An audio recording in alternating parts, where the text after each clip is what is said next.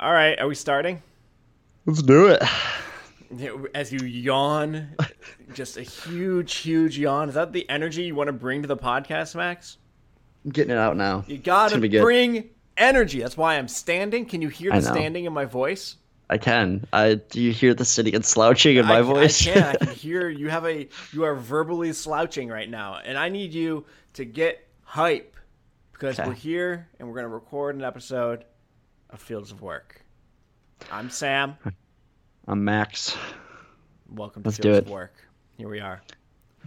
Hey Ben, What do we do on this podcast, Max? what don't we do? We half the time we just shoot the shit about our week. That's true. But sometimes we talk about the fields of work that we are in and what we are up to at our jobs or things that we deal with on our jobs, and try and sometimes compare and relate what we're going through, and sometimes really just bring to light the absolute opposite of what we do. And But and how do we know each other? mutual friends. We go way introduced back. us. You could say, right? Yeah, way back to 1996. Is that when you were born? Yeah, come on, Yeah. man. I almost lived an entire lifetime before you were born. Can you Hold even up. imagine? 0 to 10 is an entire lifetime. Yeah, kinda. I feel like maybe a small bird. Yeah. I'm just saying, I remember a time before you were even alive. Thank you. Well, anyway, we call those the dark times first off. And No, it's called the give glory me, years. give me 2 peak memories from 0 to 10 that make those years so great for you. 0 to 10. What were good about those years? Well, You had I a goatee, you definitely already had a goatee by 10. definitely didn't have a goatee at 10. You're a real funny guy. Really laughing it up. Well, let's see. What did I do before I was 10 years old? Played some good hockey. I think Mozart wrote something by the time before he was I 10. had a pretty great hockey card collection that I loved rearranging by various methodologies. What were some of those? Team, I mean, position, that's obvious. Like teams are obvious, right? Sometimes I would rate, hometown? I would do it like with one of the stats, like goals or games played, or Okay. sometimes last name, sometimes all sorts of different things. You got to change it up, and I just couldn't understand why Mom didn't think this was the most fun thing in the world. When you put all your cards out and looked at the Like, backs of all of let's them. reorder these. I also put them into a spreadsheet. Oh, that's impressive, And I actually. felt like I had a cool man. Actually, this might be like I remember Indicative thinking, of your. I remember thinking I had like a cool professional job because I was taking hockey cards and typing in all the stats into a spreadsheet. I'm like, this is what people do for work, right? Like I'm a It's not working far guy. off. It's not far off from what some Not people too do. far- It's not too far off. Well, that's funny that you made Mom do that because I wonder how it compares to. Now she didn't really have to participate in this, but her sitting there and witnessing me do traffic jams with my Hot Wheels. Yeah. Well, at that point, you were the fifth one of us to think that was a lot of fun to do because I also did that. Yeah, I did the auto show sometimes. I'd park my cars in cool positions. Yeah, it was poor mother. I know. Poor Mom. I'm sure she thought it was adorable. So Yeah. you had a great card collection. Whatever happened to that? I think I gave away a lot of it. I don't know to who or where. Some of them might still be at our parents' house. There's a good chance. I think there's still some binders. I'm sure I think some I were sold. sold. I definitely sold some, Turned a profit. Nice. probably. So that sounds like 0 to 10 was pretty good. You had a business. Yeah, I did. You're a did. small business owner. Yes, I can't remember which grade it was. First or second grade. My buddy Matt McGeechee and we had 2 businesses. One, we sold candy to brothers and friends. And Mom was our supplier. She supplied us for free. So our profit was our margins were incredible. Her margins were ass. Mom's margins were terrible. And then Dad taught me how to draw a stupid looking cartoon penguin. So Matt and I wrote a how to draw cartoons book that I illustrated with only that drawing, and he wrote it, and we So if sold you want it. a cartoon that has one penguin style, It's like this penguin has like an alligator face, and then I would sometimes draw it blowing fire. okay, sweet. And Dad taught you that Yeah. with the alligator face, or was that a Sam invention? I think he taught me the alligator face too. Oh, what a good guy. Yeah. So it does. You know what? Pre-Max sounded pretty good. You had pretty much lived a lifetime. Yep. And then you came along, and whatever, it was fine. All right. Well, before we get too far into this, we didn't do a check-in round, and that's supposed to be our thing. And I've got one. I've got one for this week. All right. So, for our family, this was always how it was. You get to request a birthday dessert. What are you requesting? Not when you were a kid. I'm talking about now. If you were gonna ask somebody to make you a dessert, anything, what do you want? Strawberry shortcake. Strawberry shortcake. Has anyone ever made you like a good homemade strawberry shortcake? I'm sure. Yeah.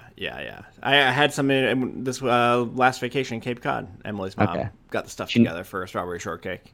She knows and that's I like your thing. lots of different versions of it too. Like I'm not picky about the bread. Like it can be like a pound cake. It can be even like a biscuit. Any sort of like tasty pastry, and then strawberries, and then whipped cream. All right, that sounds pretty good. What about you? My go-to nowadays. This is pretty topical because my birthday was a couple weeks ago. Is we're still talking about that? We had like well, people. Here's the thing, Sam. The forums, the people, the internet just can't stop talking about it. So I'm just, I'm just riding that wave. Yeah. But anyways, my go-to is carrot cake, right. which we had when you visited at the restaurant. Yeah, the healthiest of cakes. Yeah, definitely. They definitely don't fill it full of spices and top it in usually like a 1/4 inch to 1/2 inch of icing. Yeah. But I've had. So when did you discover that you really liked carrot cake? Because that was not a staple growing up for us. We did not have carrot cake around. No, I don't know when I first tried it. Actually, I have a vivid memory of really enjoying a specific slice of carrot cake. Wow. When I first moved to Ann Arbor, there was a coffee shop that had it, and it was stupid expensive for like one slice of this cake. I mean, it was pretty big, but it was one of the things, and I was like, oh, I'm really hungry. That's the only pastry thing they have. I'll get that. I was like 19 at this point. I'm sure I had it before then. But anyways, I had that slice, and it changed things for me. It was very good. World. Wow. Changed my world, and then so that became my go-to. If a place had carrot cake as a dessert, I would try and get it. If I had the tummy space for it, I'd get some carrot cake. Great. And my coworker made me a homemade carrot cake for my birthday. Nice. with carrots from the farm, and it was very good. So nice. maybe one of my favorite ones yet. So all right, cool. All right. Good check-in round. Do you feel checked in? I feel hungry. Yeah, I kind of feel hungry too. But yes, I'm also feeling checked in. So all right, cool. Follow up. We always make space for follow-up, and I feel like we rarely actually have follow-up. The idea being here, anything we talked about on the last or any previous episode that we wanted to follow up on. But we actually, truly, honest to Hoyle, have a follow-up item today. We do. And that is, last week you went to some sort of assisted suicide class. Did a terribly depressing class, but I thought, I should go and learn about natural dying, of course. Natural dying, yep. But what I actually learned about when I got there was terribly not the crowd I expected. Held at a farm, which was weird. Did not where I expected to kind of have that class happen. Yeah. But anyways, I did attend a natural dyeing class, which is more what it actually is dyeing things with food scraps or things found in nature. This specific person teaching the class was focusing on food scraps and things like that, which is partly why I was intrigued, because at the farm we're surrounded by different things that we're always getting rid of, and I knew that some of them could be used to dye clothing and fabrics. So that was kind of the goal for going, and now I will be teaching with one of my coworkers a class on natural dyeing at the farm in November. So this was also kind of a precursor to that. All right, teach me right now. Run the class. Which is weird because it's a pretty hands-on class, but we'll do this via an audio medium. This will be good. People are going to love this. Anyways, but all you basically do is you take a natural fabric of sorts, whether that's linen, cotton, any of those things. Basically, there's a bunch of other ones, silk, and you basically put it in a bath where you soak it for a while to get rid of any of the chemicals from the washing process or in the manufacturing process. From there, you throw it in another bath that basically is called a mordant bath, which is just prepping the fibers to absorb color. And then the third bath that you put it in is your actual dye bath, where you put your fabric, whatever you're dyeing, into a pot of whatever dye you created, which How is do you usually create dye?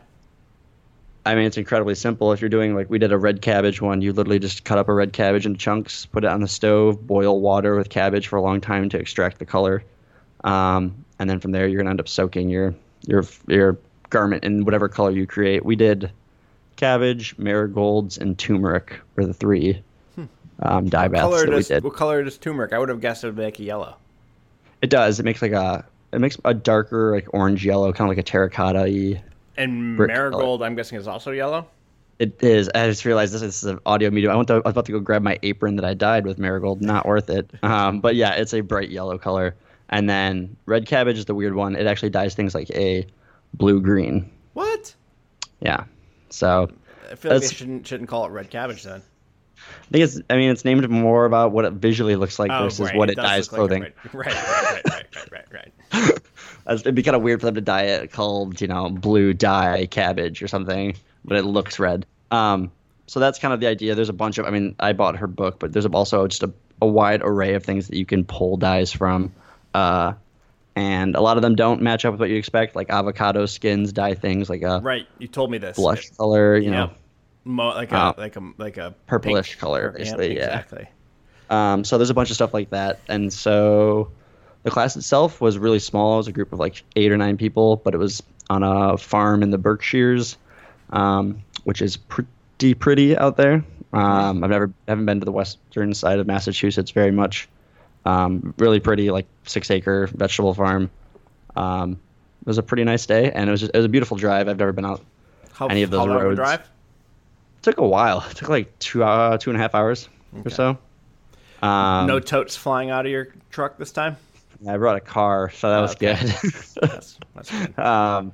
No problems other than just traffic, man. There's always traffic everywhere in Massachusetts. At least the start, where the east side. But no, it was a good class. It was definitely worth the time. It was cool. Like I said, it was somebody that I followed on Instagram for a long time. So to get a chance to meet her in person was like a mini celebrity to me. Obviously, not to other people, but Right. And it's cool just to talk to some of the other people that were there. Some people drove in from quite a distance too for this class. So the real test will be when I actually have to teach people in November. Yeah. Are Are you gonna practice some more before then? We're gonna practice a lot because Okay. I need to pick out like some dyes that Want we to can make me produce from the something? farm. Sure, I'll make you something.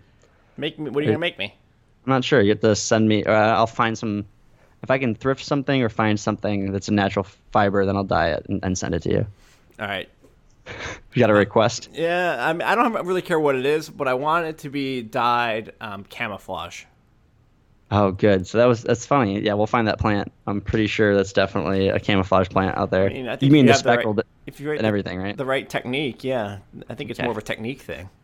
Oh, okay. You weren't looking for the one thing that's going to dye it all these different shades of green at No. the same time. No. All right. So it'll be like tie-dye then. Yeah. Yeah. Okay, I'll work on it, but All right, we'll see. cool. I'm trying to pick out what we're gonna dye with. You can use coffee grounds, which is pretty cool. I produce a lot of coffee grounds from my, not necessarily from our farm, but like peach pits, onion skins. Lamb's wool. Don't think so, but that'd be pretty cool if we took their wool and dyed it, huh? Well, yeah, that's what you should do. Have lamb skins ready to go to your students. Be like, here, these used to be on our lambs. We took them, and now you can dye them. Lambskin sounds like a person. Well, you know what? This can segue into lamb update. We been feeding them in a different area, and there were a bunch of burr bushes over there, and them homeboys got all up in the birds. Bunch So of Velcro we got sheep. yeah, we have Velcro sheep, and their wool, and literally, as my coworker was feeding them, and she saw them getting near the birds, and she went, "Oh no, you've ruined your wool. I wanted your wool." So I think they did it as sabotage to ruin it for us. Yeah, they know what's Yeah. gonna happen. So that'll take a lot of effort to get all the birds out. So it probably won't happen. Well, why do you have to take the birds out? Yeah, you guys already shot down my idea about taking their skins and doing cool things with them, making hats and whatnot. Oh no, we're not going to take She was originally thinking of keeping the wool. That's something you could request when we take them in to keep the fiber and stuff. Oh wait, yeah, you can get the wool without the skin, can't you? Yes, sir. How do you think wool is made? I They realize shave that those now, boys. They do not skin them. I know Otherwise, that. otherwise the wool industry would be a lot more awful. It really would be. A lot less of a sustainable fabric Yeah. when you're cutting skins off. So, anyways, we'll segue into lamb update. They're good. Nothing new other than getting themselves coated in burrs. Nice. And nothing new with the pigs either. And lambs do go next Tuesday. The first 5 will be. So by the next time we do the podcast, I will have to tell you the tale of hopefully a successful drop off, not I mean, I'm any guessing drum. your involvement it kind of ends at getting them on the truck.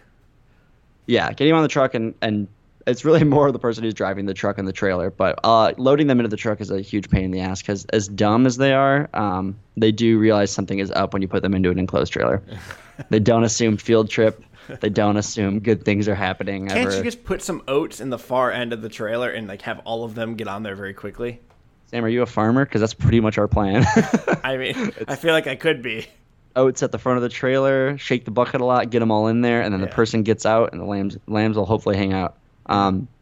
We'll see how well that goes. Right. For me, right now, it sounds like it's a perfect plan. But seems good. yeah, You didn't strike me as like the brightest animals in the world. No, I think you called them what, slack-jawed idiots or something. Something like that. Yeah. So yeah, next week we'll have an update on how the first 5 did.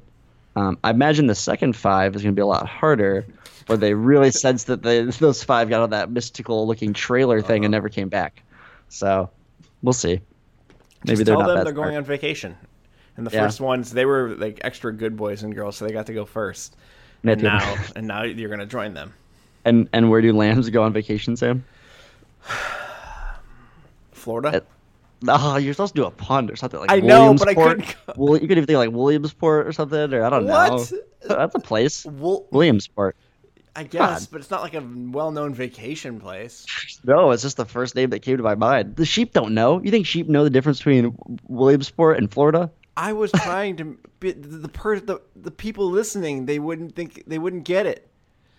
Now I'm going to stand here and think of. Don't. We do not have the time. We're not good enough at Go to improv. vacation? We're not funny. This is why we don't do a funny advice podcast where we answer people's questions. Where do people go? California? No. Florida? The Maldives. Turks and The Caicos. Maldives? Oh, it's fine. Let's move on. Not worth Lambs it. and Caicos? No, it's actually terrible. But whatever. All right. This has gone off the rails. No. What are we, 20 minutes in? We can call it here, I think. We're firmly on the rails. Firmly. What about you? How was your week? My week was good. Pulling up my calendar. We need to write a song. Everyone out there has musical talent. Help us write a jingle for Sam's. This is like when you guys used to do useless Yahoo News, Sam. Mm-hmm. We should bring that back. Eric would sing your little song for you. Yeah, I should bring that back. What did I do this week? Well, let's see. I facilitated an action meeting with the client, with actually a person who we haven't had much time to interact with yet, but she's important. So we were able to spend a little time with her team and show her how to run this type of meeting, and she seemed into it, which is good for the success of the work, and is always fun to introduce someone who really gets it, like, to this new way of running a meeting. Somebody who can like really see what the benefit is. So that was cool. And then other things this week, not not a whole lot of interesting stuff. I feel like the project the project continues to move forward in a positive way. We are, we have a couple of projects that we are moving forward. And yeah, things are good, and they feel more coherent than they have been in a long time. This is going to backtrack real quick. When you said an action meeting with this person, what is the specific goal of an action meeting, or this specific one? An action meeting is generally a weekly meeting that a team will have to quickly make sure everyone's on the same page with the state of the work of the team, and then together generate an agenda of topics or conversations that they need to have to move the work forward, with the idea being, when we step out of an action meeting after 60 minutes, we have unblocked as much of the work as we possibly could. We have articulated all of the next actions that we needed to articulate while we were all sitting around the table together, so that we can each leave and hopefully for over the course of the next week be able to move forward on all of our work as effectively as possible. Gotcha. So this was actually one of those meetings for the project. For her and her team, all of her direct reports. Sweet. So you said she's new to the group, or a new person coming onto She's kind of the new boss of this group. Gotcha. Cool beans. Yeah, and went into the client's office at least one other day this week and just did some in-person working sessions. I'm always even if we don't have explicit things scheduled, just going in occasionally and being in the same space is really helpful. So trying to do that more consistently. Did that yesterday, actually, and today has been ideally. Thursdays are all about like writing the newsletter and getting some other stuff written, but I've had just weird things kind of popping up here and there all day, so I actually have not yet sat down and written the Ready's newsletter, so I'm going to have to do that after dinner tonight probably. So we can bring this up now, I guess, because you brought it up to me before we were on. So you are potentially not going back to your office space, not your client's office, obviously, but the one that you have been using. Yeah, so I've had for the last couple of months, I've had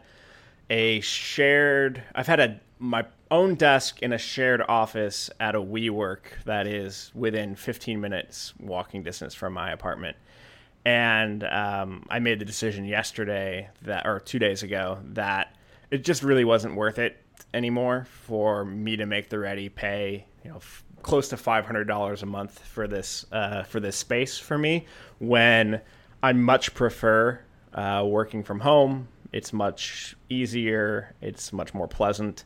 And I just wasn't using it enough. So I submitted the paperwork to end that membership, but it basically doesn't end until the end of September. So I still have it for a while. But I've been slowly moving some stuff back home.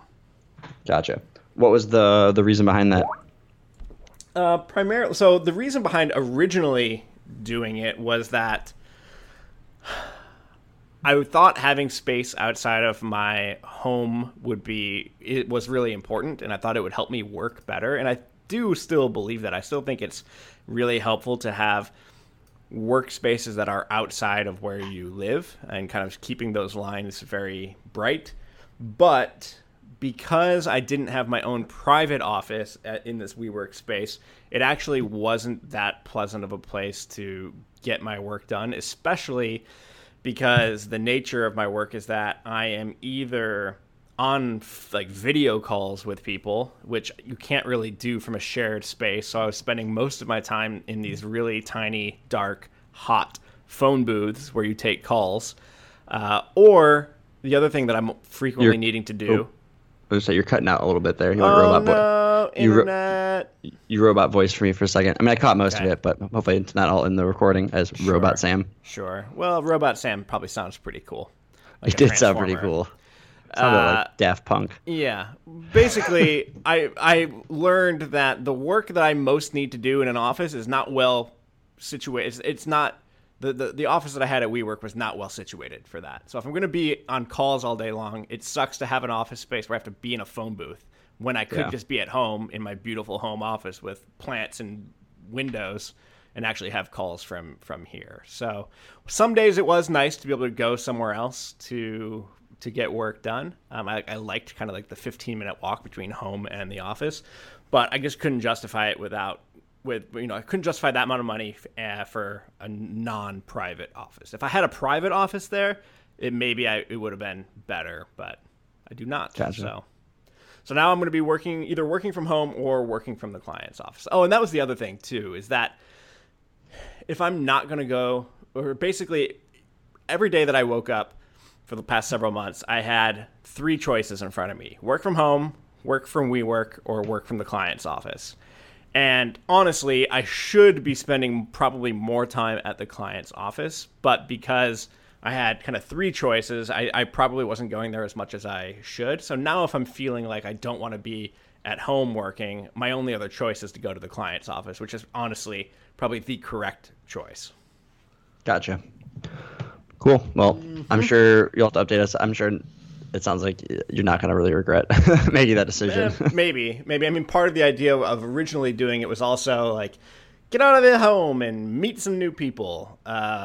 Be part of the community at WeWork. I didn't do any of that at WeWork. I went to WeWork. I talked to the person who sat right next to me. Sometimes I talked to the person who sat behind me, and I worked, and that was it. I never really went to any events. I didn't do any networking.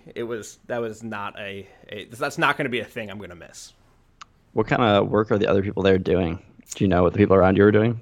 The one guy next to me, he's some sort of Cuba consultant. Just consultant to Cuba, the country. I Right? don't know. I don't know. Like he helps people go to Cuba, or he helps Cubans do a thing. I don't know, but he spends a lot of time talking in Spanish and reading Twitter, reading Cuban Twitter, and this. I got all of this basically from our first initial conversation where I didn't really catch everything he was saying, and then just hearing snippets of phone calls as we worked next to each other for several months.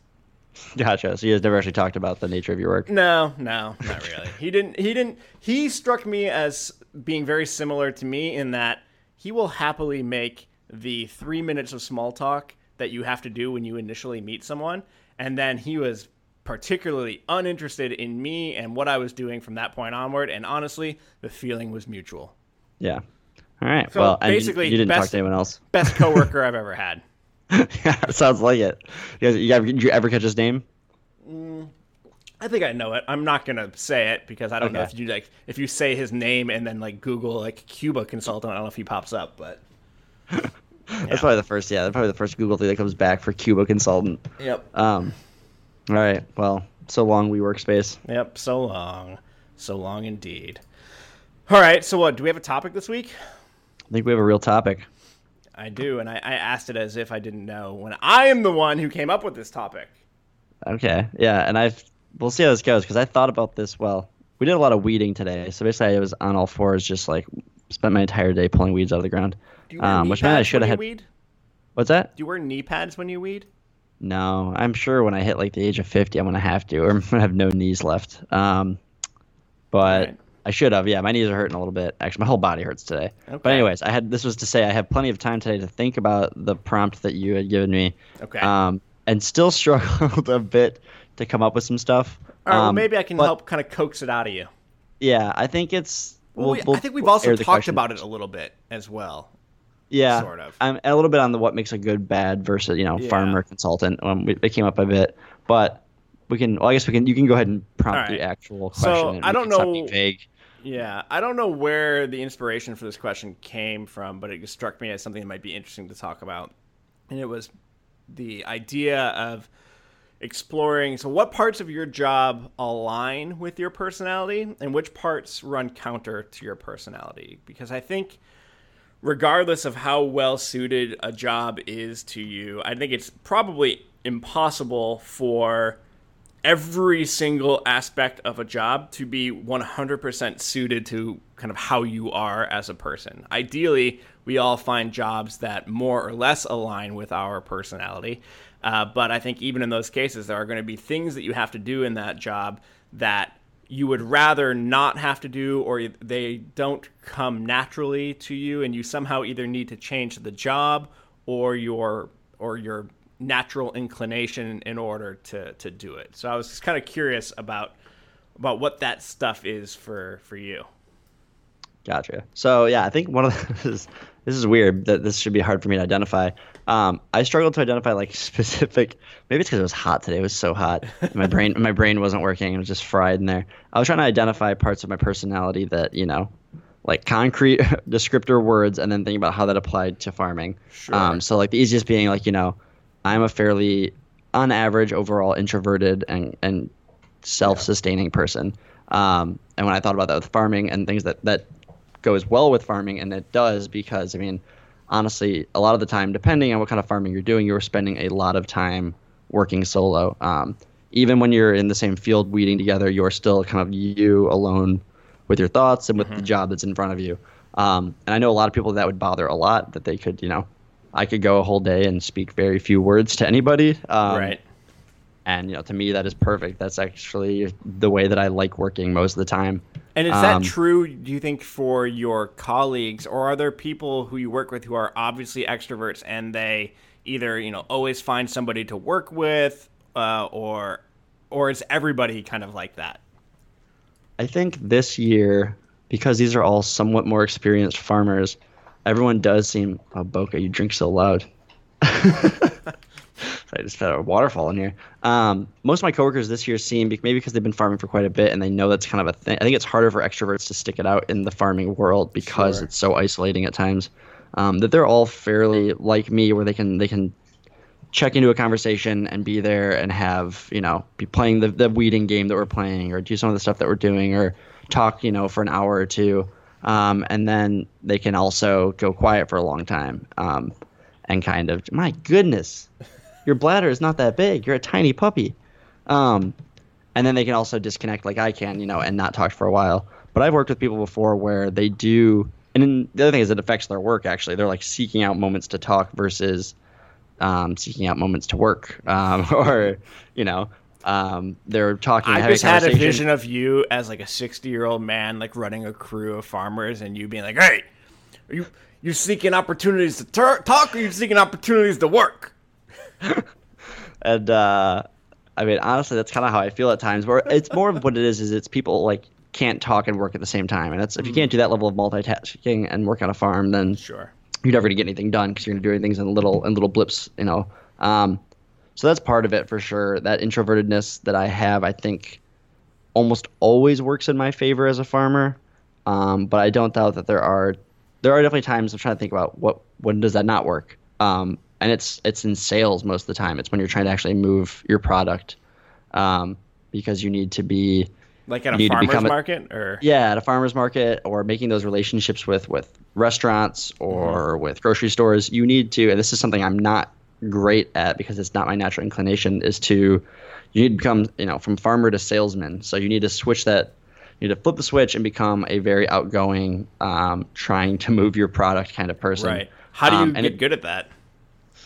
I think you need to work a lot of farmers markets and be...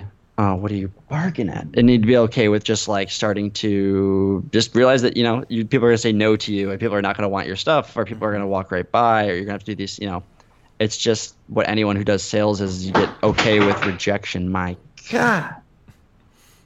She doesn't understand proper microphone etiquette. Yeah, you have to talk to your dog. Yeah, 5 months old. I thought we'd have had that by now. Yeah. But so for me, that's part of the reason I don't like doing farmers markets. When this farm, I was excited because they don't do farmers markets. Right. But you've done a bunch of farmers markets in the past. Did you get more comfortable doing them, or get better at them while you were doing them? Yeah, I definitely think. I mean, I wouldn't describe myself as being bad at them. It's just every job has those things that you would rather not do. Right. But I was still fine with them, and I could become that level of outgoing when it came to making sales and having a bunch of little small talk about food and farming and how do I cook this and all those things we've talked about. Like, right. I can do that, and I can do it for a few hours, which is again what a farmer's market takes. But it does wear on me in a way that a lot of the other parts of farming don't. And so I think a place where my personality does not help me is in that aspect, and also in the aspect where I'm not a naturally upfront person that's going to, like, again, the sales thing, but like seek out, go to a grocery store and be like, listen, I've got this organic produce, blah, blah, blah. Like, I'd like to start working with you to sell my stuff. Can I interest you in a cucumber? Come with me and see the best cucumbers of your life. And that's honestly how actually a lot of farmers do it, is you bring a little gift bag of what you grow at your farm, and for them to try it and give them an idea of what you're doing, especially with restaurants, to kind of show them what you have and the quality of your stuff. But that's not me. Like, it can be, and I definitely think I can work on it. Maybe it's because of the positions I've had on most farms is I'm not in that role. I'm a crew member. I'm not the manager making the sales happen. So I know that in the future, for my future farm, that is going to be something that like I will struggle with, because for me, it's true for every job, but there's farmers who just love farming and being in the soil and doing the hard work and being outside all day. And there's those that are way more into whether it's specific food or whether it's moving the product and really love the business side of things. And I think my natural leaning is more towards just the farmer, hard work, manual labor, being outside kind of person. Right. Which is sometimes why people pair up, and it's a perfect being a farming relationship where you're ask. What does that mean for partnering with someone? So if you can find that person who enjoys, at Sealy in Ann Arbor when I was there, that's Alex was did most of that, and it's because she was she was incredibly talented when it came to the accounting and all of the invoicing and all that stuff. Mm-hmm. But it's also kind of, I think, where each of their talents kind of naturally lied, and Mark was phenomenal at running the fields and being in the fields, and that's where he wanted to be. And it was like a perfect division of labor. And so I think it's funny. I just want to jump in and say, like, you could also be describing like a tech startup. Like, yeah, there are people who just want to like be in the code and developing product, and as their company grows, like they don't want to necessarily be the CEO, or they don't want to necessarily run like operations, and that's where you very commonly get partnerships in the founding of companies as well. Yeah. And so, I mean, and maybe that's in the cards for me in the future, or, I mean, also over time, it could just get a lot better. But Yeah, that's that's the possible. main one that kind of sticks out to me. I'm trying to think. I mean, I don't know. Most of the other thing it comes down to is less personality traits and more, which are another thing you could work on, are just like physical things that you can do. We talked about this when, we talked about good and bad farmers of wearing many hats, when it's true for all small business owners. But, there's the aspect of being a small farmer is you should probably understand small engine repair, or be decent at making those fixes on your own. Or Right. there's a lot of times when carpentry and mechanical skills are needed without, if you need to make a quick fix, or if you don't want to spend a lot of money to hire a professional to come out and do a thing.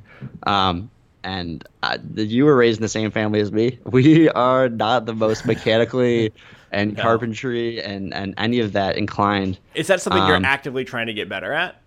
Here's the thing. It's also one of those things that I've kind of decided that I'm not all that interested in getting better at it. Gotcha.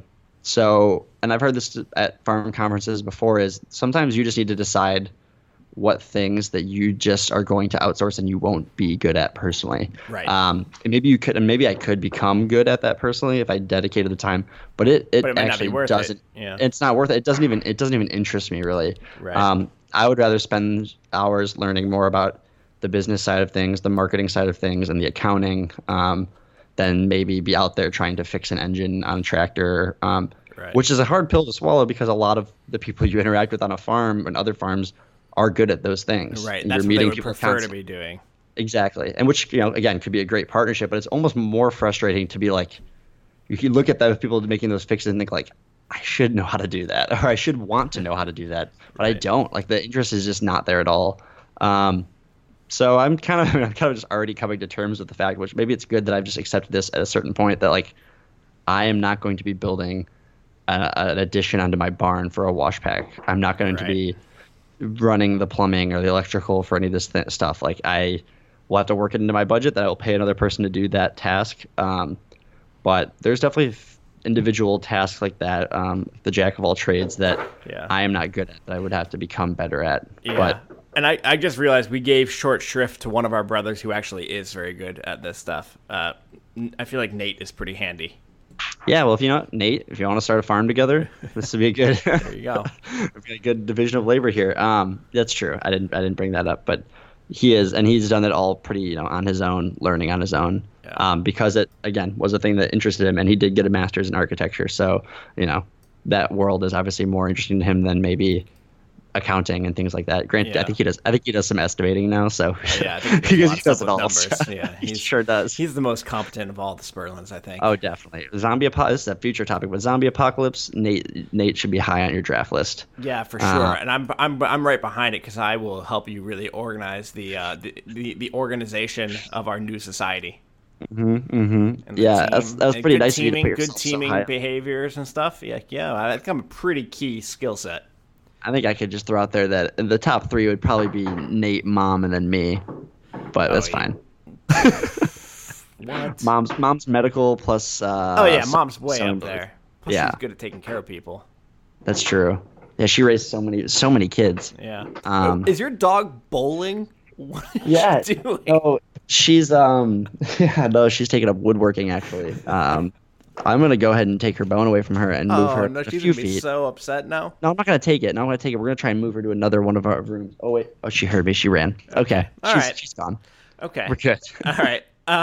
She's been so good for so long on this Yes, it was podcast that it's only a about time matter she had of a bad time. episode. Exactly. It's But- fine. So yeah, I couldn't think of other. This is Well, bad. so here's- I couldn't think here's- of other personality traits. Was the thing I was struggling to think of today. Well, here's a question for you related to this. So, obviously, when people are deciding like what they want to do for a living, some people decide to go into finance and Wall Street because it's important for them to make a lot of money. And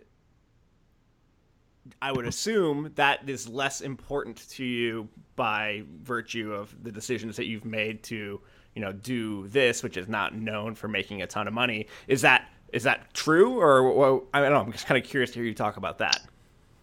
It is true. I don't think I have in my mind a fantasy of like lavish living. Even before I became a farmer, I think I was okay not being someone that was making like six figures or someone that was going to maybe live in a really large house or things like that.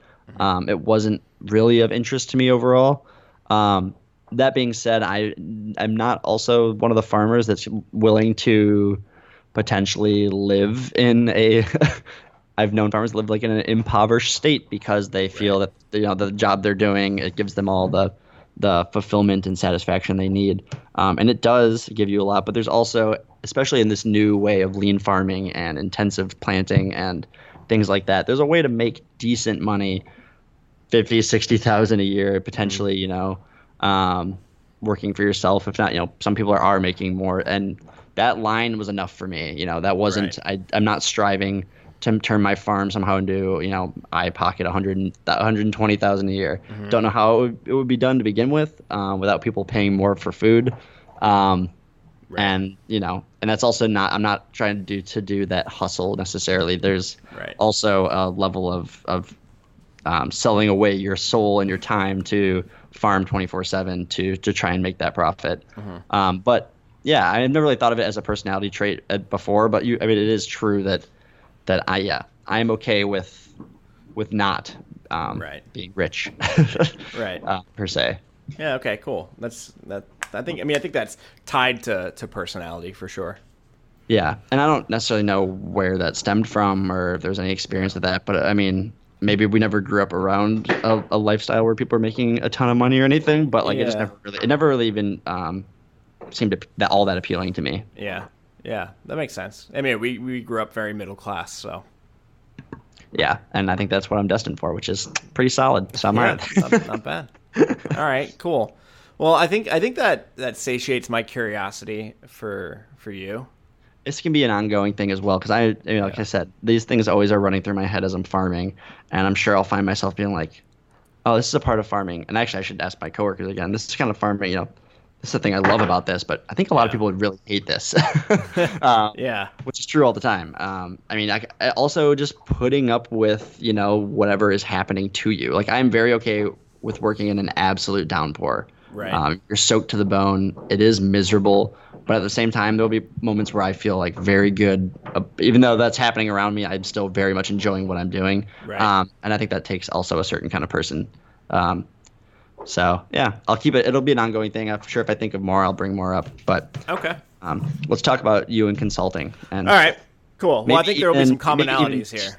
Yeah, and maybe even in teaching. I don't know if anything. Maybe that would be more the negative side, but it'd be interesting to hear about the teaching side of things too. Sure. And while you do that, I might go move my dog to a different room. Okay. Good luck. Want me to wait for you? Let me just fill dead air. I'll be super fast. Yeah. Fill this dead air. Talk. Right. You know what? You have a fake sponsor ad or something. All right. Cool. I'm gonna grab something nearby here. Here I am today with 365 Everyday Value Sparkling Water. The flavor is lime, the best friend of lemon. It is the spicy water that makes you feel refreshed. So if you have some time, go to Whole Foods and buy some 365 Everyday Value Sparkling Water, lime, naturally flavored with other natural flavors. It's the go-to drink. It's the bee's knees. That ad was for what? It was for sparkling water. Lime. Okay. Oh, all of them, not just a brand. No, 365 Everyday Value. Oh, okay. Thanks, the Whole Foods store brand, yeah. Yeah. Very nice. Well, I'm drinking this is going to be kind of awkward because I'm drinking a Polar sparkling water, and they also paid me to advertise. Oh, dueling companies sponsoring our podcast. Man, I know. Awkward. Yeah. Who would have known that we had the sparkling or the seltzer demographic, but apparently we do. Yeah, so, we definitely do. We'll see who gives us more money and who we endorse fully. Exactly. But mine does tell you it's guilt free though, Sam. There's no juice, there's no sweeteners, there's no sugar, and there's with natural fruit flavors, but that's not really that much of a Doesn't say much about those natural Mine flavors, says huh? best served chilled, 0 calories, 0 sweeteners, 0 sodium, 0 caffeine. Please recycle. Please. Yes. Wow. All right. All right, continue. You take care of your dog? All I did was buy us 15 seconds tops. Okay, great. I'll talk Should- fast. That'll be fine. She's Yeah. great. She's part of the podcast, guys, and what's in the right. show is the show. So That's fine. Yeah. I'll tell you right now, what if we had some real ass sponsors and not this make believe BS that we just did, maybe we'd edit the podcast and make it more professional. But you know what? Labor of love. Sure is. So you know what? We'll grind out the first 100 episodes, but I think by episode 101, the people will catch on. Oh yeah, for sure. All right. So consulting. Yes. So aspects of my job that fit well with my personality, a couple things that I jotted down. I also tend to trend introverted, and I do have a lot of time at this job where I work individually, where I can spend an entire day or multiple hours of a day thinking and writing or producing some sort of artifact that we're going to use for the project. So I do have I have ample time just to myself, which is exactly what I need in a job. I think there's an element of my personality that, like, there's a reason I was attracted to teaching and why I've done a lot of coaching, either like personal development coaching or literally like athletics coaching, like hockey coaching. Something about my personality likes like sharing what I know with other people and being helpful to them. And that is a huge part of my work right now. Like, that is what I spend a lot of time doing. Yeah, exactly. Yeah. And I think this is, so then two other things. So I am naturally very curious, and the nature of consulting, or at least the nature of the consulting that we do, is that I don't specialize in any one industry, which means that I jump around from industry to industry for each project, which means I'm learning a lot about how different industries work and just everything there is to know, everything that I can know about these different types of companies, which I really like. Mm-hmm. So being very, like, you like the lots of general knowledge about many things. Does it bother you to not have, I mean, this is not specifically you'd want a ton of knowledge about one industry or something, but there's always the battle of, I know a lot about, I know some about many things. Yeah. I actually jotted a lot about one thing. I jotted that down because it's like, it's not as clear cut as saying like, well, this is one side of my personality and this is the other side, because I think we all have competing aspects to our personality. So while I like being able to jump around from industry to industry, I also sometimes catch myself wishing that I had a job where I could just go deep on a specific topic or skill set and just focus on becoming an absolute expert in that narrow thing. And consulting doesn't really lend itself to that because there are so many discrete skills to consulting. Like, are we talking about writing? Are we talking about, being able to have a conversation or giving a talk? Like, these are all different aspects of it. And, sometimes I watch a movie or I read something, like Jiro Dreams of Sushi or somebody who's like a master craftsman in this like very narrow thing. And the idea of being able to fully dedicate myself to becoming a master in something is something that I wish I had more of. At least sitting from a perspective of not having that right now, I think I want that. Who knows? Mm-hmm. Maybe if I was actually in that position, I'd be like, man, I wish I could go do something else. Yeah. Would you go insane if you had to make sushi every day? Maybe. Yeah. I mean, yeah. I'd like to tell myself that I would, find because that's the thing about someone who's an expert in something like that. They think it's utterly fascinating and it's different every day. And it's a sign of how well you know the thing to be able to perceive those differences. So I hope I could do that, but maybe not. I don't know. I think I could, though. I mean, we get like tiny tastes of that as, we both played hockey. We both have watched a lot of hockey. Yep. But I don't know if this is something you do, but I very frequently will watch NHL games with on mute because I would rather perceive just from seeing what is happening on the ice what the mood of the game is, as opposed to having sometimes idiot announcers telling me what they think. I think I picked that up from you when you told me you did that. I was like, I think I watch. Well, I do with a lot of sporting events now. I watch most sports on mute, but hockey, I almost always will. Yeah, and the thing is, for that reason, yeah, you know what's going on, and you can pick up on things just because you have seen a lot of hockey and you have played a lot of hockey. So I think that's like a tiny smidge of kind of the same thing there. Yeah, which definitely makes me miss being around that culture all the time with playing and things like that too, or coaching. Did you notice that was coaching a nice extension of that when you were coaching hockey? And I think that coaching actually took it to a whole new level. Like once I started coaching, I watched hockey in a totally different way, because watching hockey as a player, you're putting yourself in the shoes or the skates of whoever you're watching. Watching it as a coach, you're seeing more broadly like the decisions that are being made around line matchups and things like that, and systems. So that was a lot of fun, and I think added a whole new layer of my understanding of the game. Gotcha. Yeah. Well, I hope to do some coaching eventually at some point. I feel like it's a good way to continue staying with hockey. Yeah, for sure. I've got so many good ideas to share, obviously. Yeah. What was your coaching innovation, Sam? Do you have any coaching innovations? I mean, I have been arguing for a long time. I know where this is going. What, about broken sticks? Yes. Yeah, come on, everybody. I don't understand why the norm is that when you break a stick as a player, that if you're a defenseman, you take one of the forward sticks, and if you are a forward, you just deal with not having a stick until you clear the puck out of the zone, and then you're able to go to the bench and either line change or grab a new stick.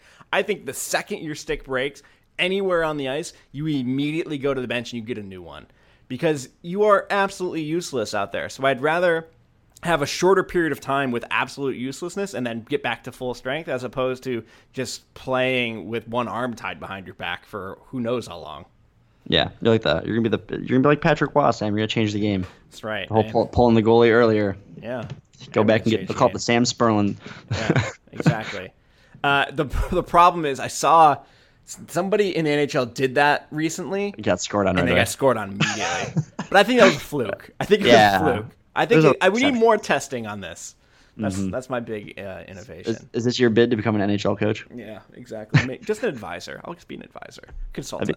That'd be a cool, or like a consultant, NHL consultant. Yeah. Or like an NHL scout would be pretty cool. Yeah, it would be.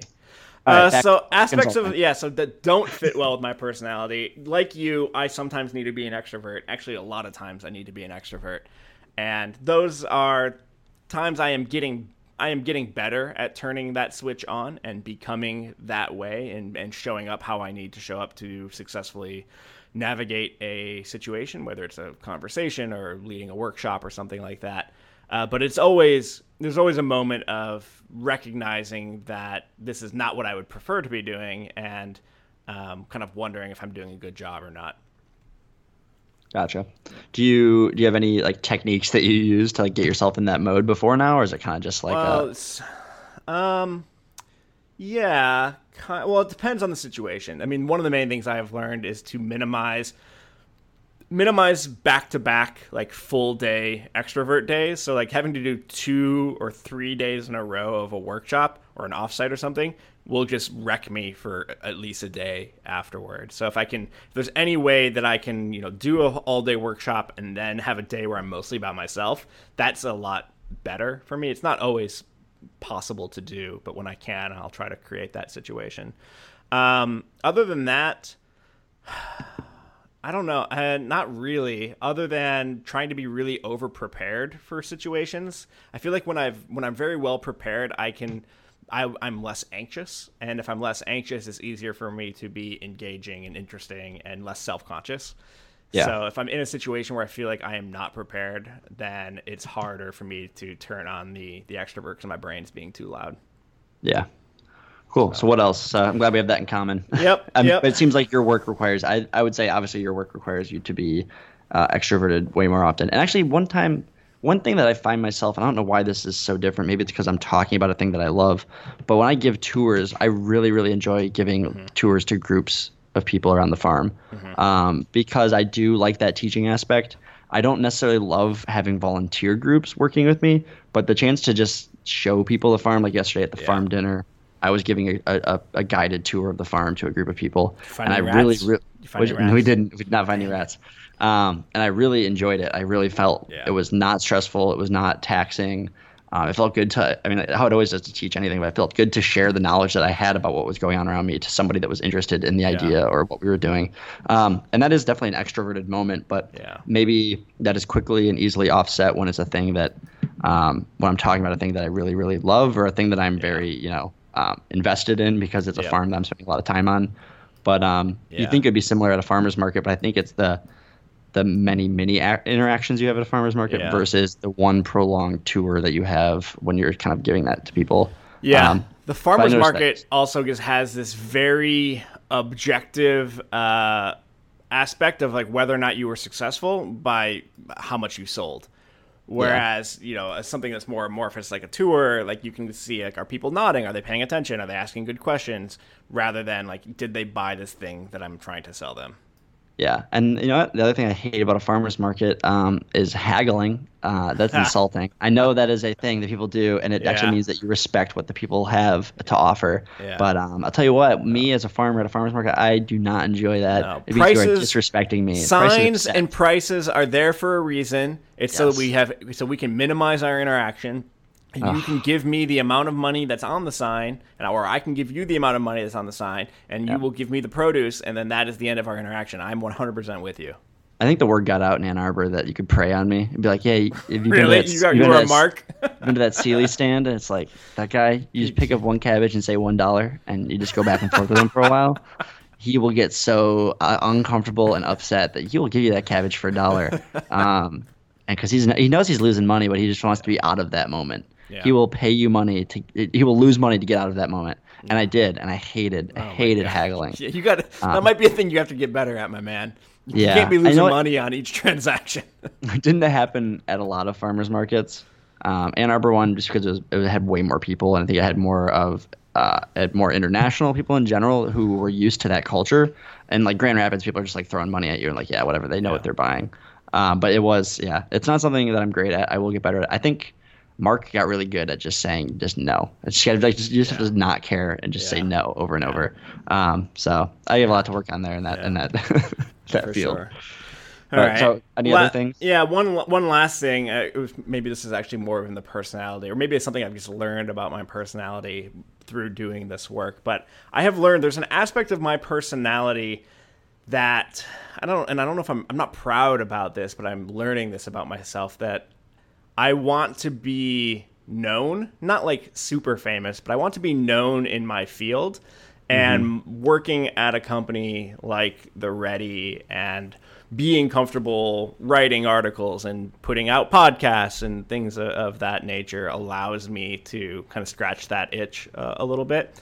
So there's some element of my ego that likes being like, being connected to a well-respected company and being able to say that, I've been there from the beginning and have helped kind of craft what it has become. There's some like there's like an element of fame that I think I have craved. And fame is the wrong word because, again, like I don't want people on the street to recognize me, but like within the world of org design, I want to be known for the work that I do. I mean, just like a well-respected and is that kind of what you mean? Like, I mean, like for other consultants or other people to be able to know, potentially who you are. I mean, I think that's not it's obviously not necessarily a bad thing, but I could see how it would potentially at times hinder you as well. Do you ever feel like it gets in the way of like you putting out a piece of writing because you feel like it's not good enough, or you not creating content because you don't think it's up to par with what you want associated with your name? Honestly, it might even be kind of the other way around. Like I put out too much shit and should like be like trying to edit things more or like have a higher level of quality if I want to be known for, because I don't think I'm necessarily there at that point, even though there are like small interactions that I sometimes have where people are like, "Oh yeah, I read a thing that you wrote" or something like that. Yeah. But Was this a weird way of you saying that our podcast is shit, Sam? I meant Should edit it more.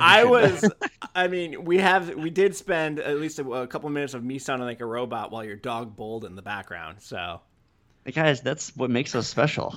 It's a realness, Sam, that you don't get anywhere else. Yeah. Other podcasts, they'll edit that right out. Yeah, not us. We'll let you know. That's not how we do it. No, I'm sitting here with a dog bowling back in the background. It's just, it's natural. We're just sitting around a table, just having a chat. We are. That's what we're trying to create. Cool. Well, this was a fruitful topic, I think. Thanks for playing along with me. Yeah, thanks for proposing it. There'll be plenty of follow up, I think, in future episodes. Sure. It won't be follow up at that point because I'm sure it'll be like 3 episodes from now. I'll remember a thing, but I think it's another thing to update too, and always talk about like did this get better, or maybe more clearly, how can I get better at this? Because sometimes there's things where I'm not good at them, and I almost don't even know how to approach it to get better at it. Yeah. Whether that's maybe finding another farmer or somebody who knows or who does a very good job of that, or finding someone that you know is good at that. But there are definitely times where I'm like, I know I suck at this, and I don't know what I should be doing to not suck at this as much. Right. Yeah. Gotta get you one of those personal mastery dashboards. Remember we talked about that? It's gonna happen. That's my plan. I have all right. Winter time where I'm not working, and I've been actually a good future topic here is like I've been making a list of like, how do I fill my winter time so I don't lose my mind? Right. From working full time to not working maybe at all, or maybe only working a couple hours a week. Yeah. I've actually created like a winter to-do list, and on that is to create that kind of like master list curriculum thing for myself as a farmer. Cool. So it'll definitely come back up, especially once that snow starts falling, and I've got no lamb updates, no pig updates. It's gonna become dark times over here on this side of the podcast. That will be. We'll keep it bright. Yes, we will. All right, dude. Well, have a good day, and talk to you next week. See you, man. I'm gonna go take care of my dog. All right. Tell her I said hello. Well, I will. All She'll remember you. All right. Bye. See you.